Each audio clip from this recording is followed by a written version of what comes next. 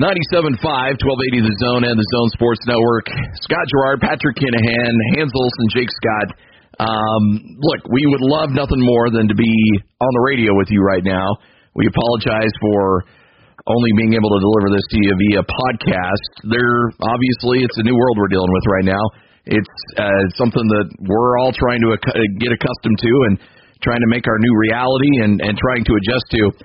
The situation as is, we're not on the air because the Utah Jazz, with the players that have acquired the coronavirus, the Jazz and their senior management and the Miller family have decided to essentially go through and clean every part of the buildings, whether it be the Zions Bank basketball campus, whether it be Vivint Smart Home Arena. Their number one priority is the employees. We are employees, and our studios are in Vivint Smart Home Arena, and they too are being completely sanitized so that employees can go back to work. So with that, the buildings are on lockdown. We don't have access to our studios, which we totally understand and respect those decisions. We'd love to be on the air with you right now. We'd love to be providing some kind of an opportunity for you and all of us to have a little bit of a respite from some of the concerns and the scares out there in the world right now. But we can deliver it to you in podcast form, and that's what we're going to do right now. But, PK, I'll start with you. Look, you've been covering sports for a long, long time. This is uncharted territory. We've never seen anything like this, and we're all just trying to adapt and figure out this new world we're living in. Yeah, we really are, guys. This is a very difficult time, and, it really makes you realize how much you miss it. I don't know that anything is compared to this. And I was down in Los Angeles when the riots hit, and that was really bizarre. That was eerie. I was working in newspapers at the time, and to see the city, now that was just a local situation. Los Angeles is a big-time city, obviously, and to see everything shut down was just so weird. And to see your city, and my wife taught right in where the heart of the riots broke out, and then we didn't live too far, but to see it almost literally go up in flames was really bizarre. Then you had 9/11, where, no planes were in the sky, and that was bizarre. Now you have this thing here, and this is just absolutely crazy. I mean, you have to worry about the safety of everybody, and that comes into consideration first, obviously. And all these things, I saw that the Masters is now going to be postponed. Yep. It's heartbreaking for those involved, but health and safety comes first. And I have to say, these last few days, if this is what retirement is about, sign me up for a lifetime contract of doing radio. It's a weird world. I mean, usually you deal with that one day after the Major League Baseball All-Star game. That's the one day of the year. It seems like there's nothing going on. And now that's probably, look, Adam Silver announced yesterday the NBA is taking a hiatus at least for 30 days, could be more. Obviously, the NCAA tournament has been canceled. The Masters, as you mentioned, has been postponed. Even the Boston Marathon has been pushed back all the way to September. Like, all these events that we've just come accustomed to and you set your clock to every year have been moved and adjusted or canceled. And my heart goes out, and I get it. Like, I understand the NCAA tournament being canceled. That's the right move to make at this point. We need to protect and have our social distance. But I can't imagine, and I tweeted this out yesterday, if you're Yoli Childs or Sam Merrill or Jake Toolson or Diogo Brito, these guys that have fought hard and earned a spot in the NCAA tournament, and then to be told yesterday that, sorry, you're not going to play. I mean, as an athlete and as a former athlete, I can't imagine how difficult that is. Yeah, I think it would be really difficult. But the other thing is you've got to understand what the times demand and understand why these measures were taken and why these precautions have been put in place. And PK referenced 9/11, and that was my rookie year with the Indianapolis Colts. And I remember Amanda and I watched the coverage in our hotel room. It was just my first season, still new, didn't even move into an apartment yet, was in a hotel, and we're watching the coverage.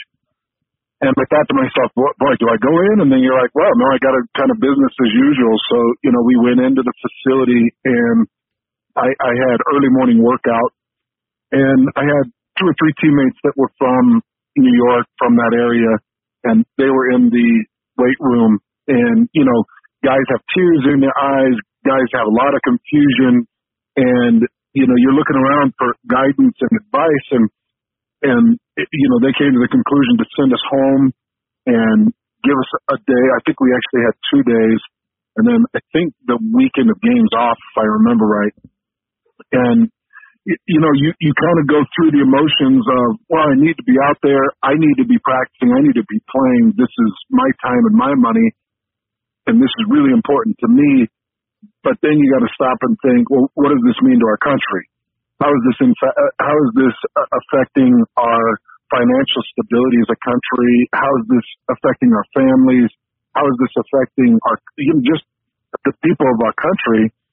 And you really have to take a step back from your ego and from you and from everything being about you. And Scotty, it's really tough because as a Division I athlete, everything's about you. You feel like the world revolves around you. You feel like you're the most important thing. Everybody watches you. Everybody needed your NCAA tournament. Everybody wanted to come see you play. Even if you're the lowest guy on the totem pole, you're still thinking, man, this is about me. And I think it's going to take a little bit of time, but they'll get outside of themselves and realize this isn't about them. This isn't about just you. There are a lot of people affected, but there is a much larger effect that we are trying to deter by the precautions we took. So they just need to look outside themselves. Yeah. Yep. When you look at this whole thing, and Jake Scott joins us as well from the Big Show. Jake, overall, with these events being canceled and things being moved and everything kind of in limbo right now, it's difficult to really wrap our brain around this new reality that we're living in right now. But at the end of the day, it's all about being safe, and it's about protecting our society, because if precautions aren't taken, this thing could get away from us pretty quickly. And I loved the press conference yesterday with the governor and the lieutenant governor and Steve Starks, the CEO of the Larry H. Miller Companies, where, look, we're going to get out ahead of this. We're going to do everything we can, but also at the end of the day, this thing might get a little bit worse before it gets better, and we've got to make sure we take every precaution necessary to save as many lives as we can. Yeah, there's no doubt about it. In that new reality that you talk about, and I was thinking about this a lot yesterday, how crazy is it that the eyes of the world right now, the eyes of the world are on the Utah Jazz in the state of Utah with this thing, which is just wild. And I mean that in a really good way, because it kickstarted a lot of these efforts that you're talking about. It brought a lot of awareness. And I speak personally here, it hit close to home, and it altered my perspective and my reality a little bit too. And I think it did that for certainly the entire sports world. And I saw a tweet out there today, and I can't remember who it was from, but how many of these leagues or how many games are still playing today if it were not for the Utah Jazz? And what happened in Oklahoma City, and Hans talked about it, PK talked about it. I mean, that's just upping the risk. And I still am firmly planted in the do not panic mode, because I don't think that is healthy for society. But I do think that good leadership helps that. And I watching that press conference yesterday, I think. I was reassured, and of course the press conference with Steve Starks and Lieutenant Governor Cox and the doctors. I think folks. I think we're in capable hands. I was really encouraged by that press conference yesterday with how we're going to handle it as a community here in Utah, and whether they like it or not, the Utah Jazz, a basketball team, are right at the center of that, not only for our community, but seemingly, the entire country, certainly, if not the entire world. Yeah, I do want to take you back, though. You were on the pre-half and post-game shows, and how bizarre was that situation in Oklahoma City, just as a broadcaster? I mean, kind of let people behind the curtain a little bit on what that broadcast was like, because there's moments in all of our broadcasting careers where we deal with things that are unexpected and weird that you'll end up telling your grandkids about, either for good or for bad. And that's a story you're going to be telling for quite a while. Yeah, there's no doubt about it. It was really funny, as you say, just pulling back the curtain. So our pregame show gets done exactly 14 minutes before the top of the hour. So essentially, depending on what time the tip-off comes, it's 15 to 20 minutes before tip-off. So with road games, the arena's closed. There's no place to get a bite to eat. So I like to hustle out and grab a burger and hustle back. And as I'm hustling back, I'm talking to my wife on the phone, and I get a call on the other line from Lloyd, who says, "How close are you? Because the players are leaving the floor." And I had to ask him, I say, "Excuse me, Lloyd, what was that?" Anyway, I was only a couple of minutes away, so I got there and was able to help David. Who shout out to David Locke, who did an incredible job with a circumstance that none of us have ever been through, and Locke handled it like an absolute champ. But anyway, we were able to help him with the broadcast because he at one point needed to throw back to us because he had to go downstairs. And I haven't talked to David since, but I can only imagine what he's going through. And then we continued the broadcast, and David was able to actually come back on with us and give us an update. And so we were able to, basically, since it was postponed, we were able to wrap it up after that. But, keeping the broadcast going when you don't know anything, you don't want to speculate because, this is real life stuff. And so you hit it on the head, Scotty. It certainly was a broadcast I'll never forget. PK, we use sports as an ability to get through things as a diversion. Now we don't have sports, but it also gives us an opportunity to focus on some important things. How do you anticipate these next couple of months are going to go? I've always had the perspective of growing up loving sports, but never really getting myself wrapped up in any individual teams and all that. I just enjoyed, especially at the professional level. At the college level, it might be a little different, but at the professional level, I just enjoyed watching whatever best it was during the season that it was, whether it be football, basketball, etc. So, certainly it's going to be something that we'll miss for sure. I've always had a little bit of as we all do, I think, soft spot for people who, I call it, obviously they're elderly or maybe the shut-ins, because in my experience over the years, those people are the ones that really miss out because in a lot of cases, that's the highlight of their day. Yeah. Getting an opportunity to sit in front of the television and watch whatever it might be. And, we had my wife's stepfather most recently over the summer. He passed away at 92. In the last few years, he was in a facility. He had his mind. His mind was always sharp right till the end, until his body gave out. And he couldn't move very well. And we would visit him when we'd go down to Arizona. And he could carry on a conversation. You talk to him on the phone, you would have thought that he was much younger.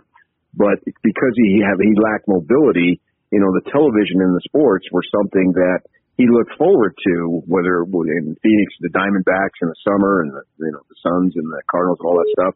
And to not have that, they're the ones that I think are going to be affected the most because they're limited in their options. I think the rest of us can get along knowing that hopefully, obviously, that it's a temporary situation.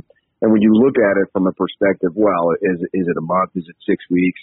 When will we be back to normal? We'll all get through it. And hopefully the situation with the virus calms down. I don't know what's going to happen there. I just listen and pay attention to what the experts say. I listened to Governor Herbert and Steve Starks and those guys who were on giving the address yesterday. I had it on the radio the whole time. And do whatever they tell you to do. I mean, I'm going to just comply with what the experts say, and then, we go about our daily life.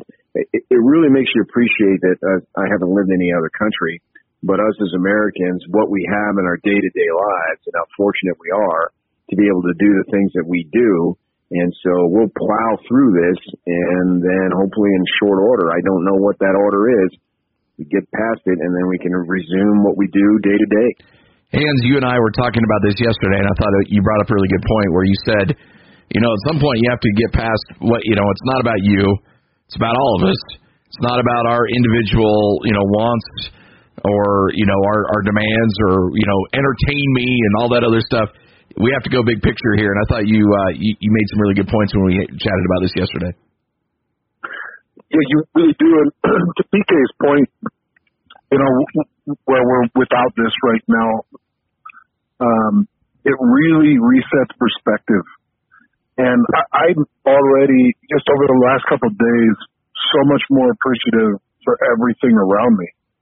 And it is resetting my perspective on the job that we all get to do. It almost gets me emotional where, I'm sitting here on this podcast with Jake and PK and you, and thinking about how much I love this job and how much I love talking about sports and how much sports means to me and my ability to do a job inside of analyzing the game and it's reset my love and my appreciation and my perspective for my job, as well as resetting the perspective I have for people around me. I'm sitting outside of my kids' school right now. I'm waiting. Two of them had classes that they had to finish up today, and I'm watching these great teachers come in and out of this building, and to think that these teachers are willing to do whatever they're asked to do or not do what they're asked to do. If certain school districts are shut down, then those teachers, are probably taking the time to make sure that their students are okay, probably concerned about the students that don't really have a great home life, that really use school as a way to get away and find constructive time. And it's reset my perspective. Like I'm sitting here and I watch these two teachers walk out with boxes of St. Patrick's Day stuff, like, green top hats and stuff. And just to kind of see that their day is going on and my kid's day is going on. And these teachers and principals are out here doing what they can. Same with, we had to grab a couple things at the grocery store yesterday. And to see the people that are in the checkout and working the checkout and the restockers and, even the greeters and the people that are helping you find what you need. Everybody's out there putting their time and their effort into trying to make this as seamless as it can be. And I'm so appreciative because my perspective's changed for every person that works in public, that puts time and effort into our kids, that helps us in our daily lives get through things that we need. We need a couple of things of food and we need some things to sustain life and to be able to more appreciate the people that bring that to us. This has really helped me with that. And, I'm with Jake and PK and you. I hope that we get back to normal life, and I hope that things continue on as they were and we can all do our job, but it'll never quite be the same. I truly appreciate all the people out there that are helping us. We'll say this.